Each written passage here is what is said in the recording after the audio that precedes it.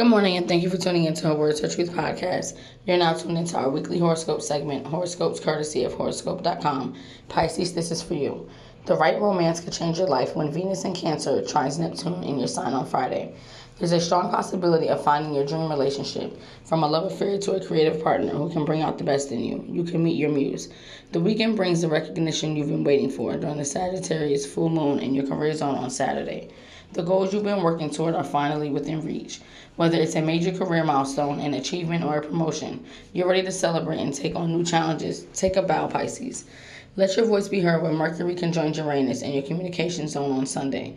This is a great day to speak your mind and share your ideas, even if they're a little out there. Have fun and shake things up.